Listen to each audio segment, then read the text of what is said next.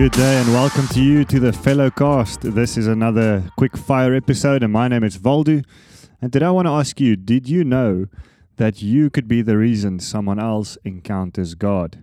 Now that might sound a bit out of this world or it might sound a bit strange to you, but the fact is that God created us as His people, as born-again Christians, if you are born again today, to represent Him, to be an ambassador of heaven on the earth. So you can consistently bring God encounters to those around you. Let me read to you from Mark chapter 16, verse 17 to 18. It says this, it says, "And these signs will accompany those who believe. In my name they will drive out demons, they will speak in new languages, they will pick up snakes. If they should drink anything deadly, it will never harm them. They will lay hands on the sick, and they will get well." Now, if you read that carefully, you would find that the signs follow. They follow what? Those who believe. So the requirements to really be an encounter, a God encounter for someone else, or to lead someone else to encountering God, is really you believing that the scripture is true, that the word of God is true. So if you believe in these truths that the Bible teaches us, that you are an ambassador, that you are able to lead people to salvation, to heal the sick, to raise the dead, to cleanse the lepers, to cast out demons, to baptize people, to speak in tongues, whatever it may be, then you will see these signs follow you, and which will lead others to encounter God through your life. So I want to encourage you up front already, just believe that you are God's representative on earth.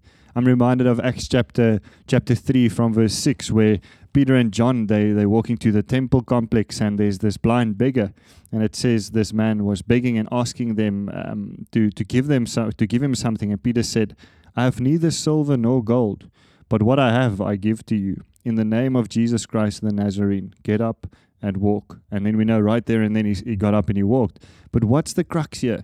Peter says, "I don't have stuff that I can give you right now." Maybe he would at another stage, but in that moment he said, "I don't have stuff to give you, but what I do have." What did he have? He had the power of God residing inside of him.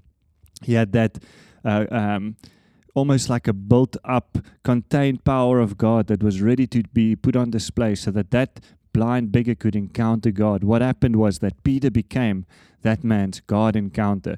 The fact that Peter believed that what he had inside of him and could release it and allow that man by faith to receive the healing that God had already made available to him. That was that man's God encounter. So God displays His glory through ordinary men and women like you and I. You don't have to be super spiritual or super special or hold a certain position or have a certain status. All you need to be is a Christian. That is the simple requirement, a Christian that believes in the Word of God. And the Word of God says that He uses the simple things of this world, the seemingly simple and silly things of this world to confound, to show up the wise. So if you are feeling ordinary today, I want to encourage you that that's good, because that's sometimes the beginning. Humility, God says if we are humble, He will exalt us. He will raise us up. And so He can use the humble. But if we are prideful, and pride, remember, can also sometimes be where you don't want to make your name a fool out of yourself. So you don't try anything. You don't step out in faith at all. And that's pride. But if I humble myself and I say, "God, I believe that I can be a God encounter to someone else today," He will want to use you to display His glory. So bless you with that today.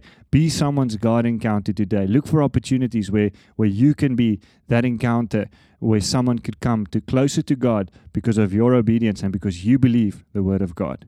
Bless you today in Jesus' name.